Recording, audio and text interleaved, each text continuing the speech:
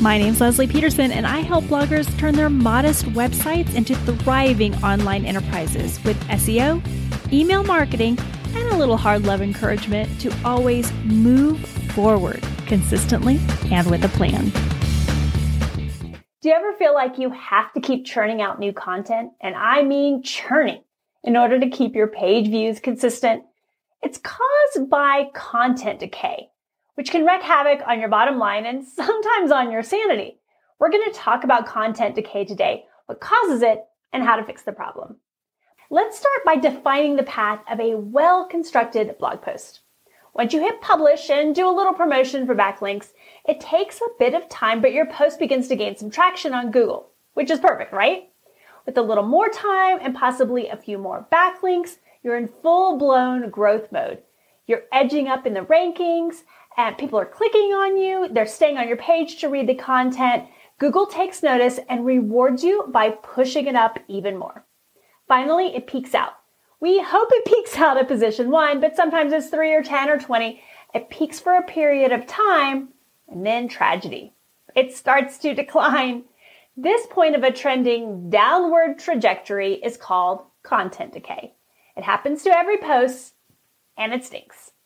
Now, how long this cycle takes depends on the difficulty of the keyword, the volatility of the keyword result set, and the competition for that term.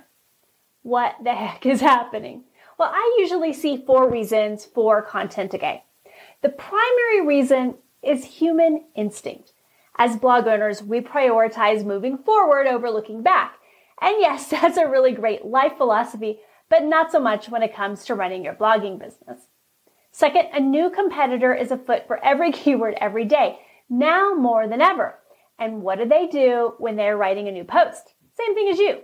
They review who's ranking at the top and vow to write something that's even better than what's out there. Third, the keyword intention changes over time. While this doesn't happen a lot, it's happening now more often because Google's improving their ability to recognize intention, and it changes as culture evolves. Here's a really extreme example. In 2017, when somebody typed the word masks in, Party City was at the top of the list. And today, it's the CDC and the Mayo Clinic. Okay, finally, and this is the most important, Google prioritizes newer, fresher content, and they are not shy about telling us this. But because of items 1 through 3 that we just discussed and Google's growing savvy, you can't just update the publish date.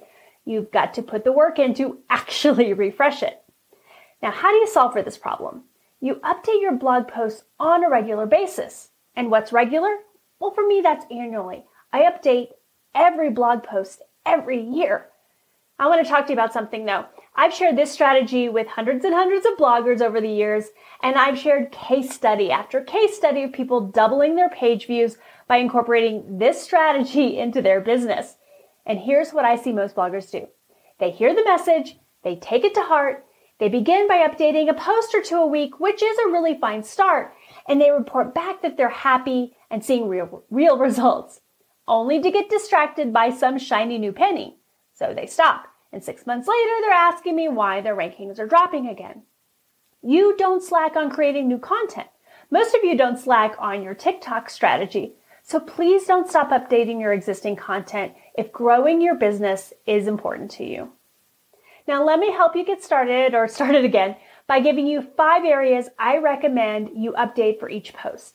And if you want more detail on this, you can look at the link below where you can download my free blog post update checklist.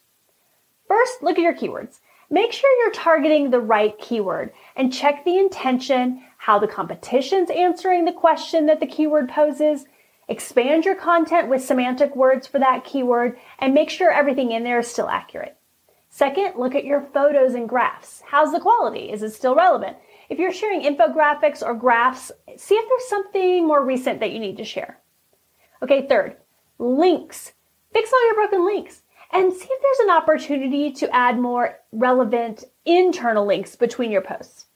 Fourth, let's talk about basic copywriting. Break up those long paragraphs, add more white space, add more headers, and use bucket brigades to keep people on your page. And finally, what I call the wrap-up. Change the publish date and save your refresh post. And then use this refresh opportunity to reach out to other people for more backlinks, update your social media posts, and market your new content. Hey, real quick, this is Leslie, just dropping in to remind you that I have several free resources on my blog right now that I'd love you to get your hands on. Just head over to lesliepeterson.com. The link is in the show notes below, and grab my free blog post update checklist. Or if you're on a journey to fire up your blog's email newsletter, grab my free list of 52 newsletter connection prompts. With both of those, I'll include a video about how to use them to build a solid relationship with your subscribers or work towards doubling your traffic with updates.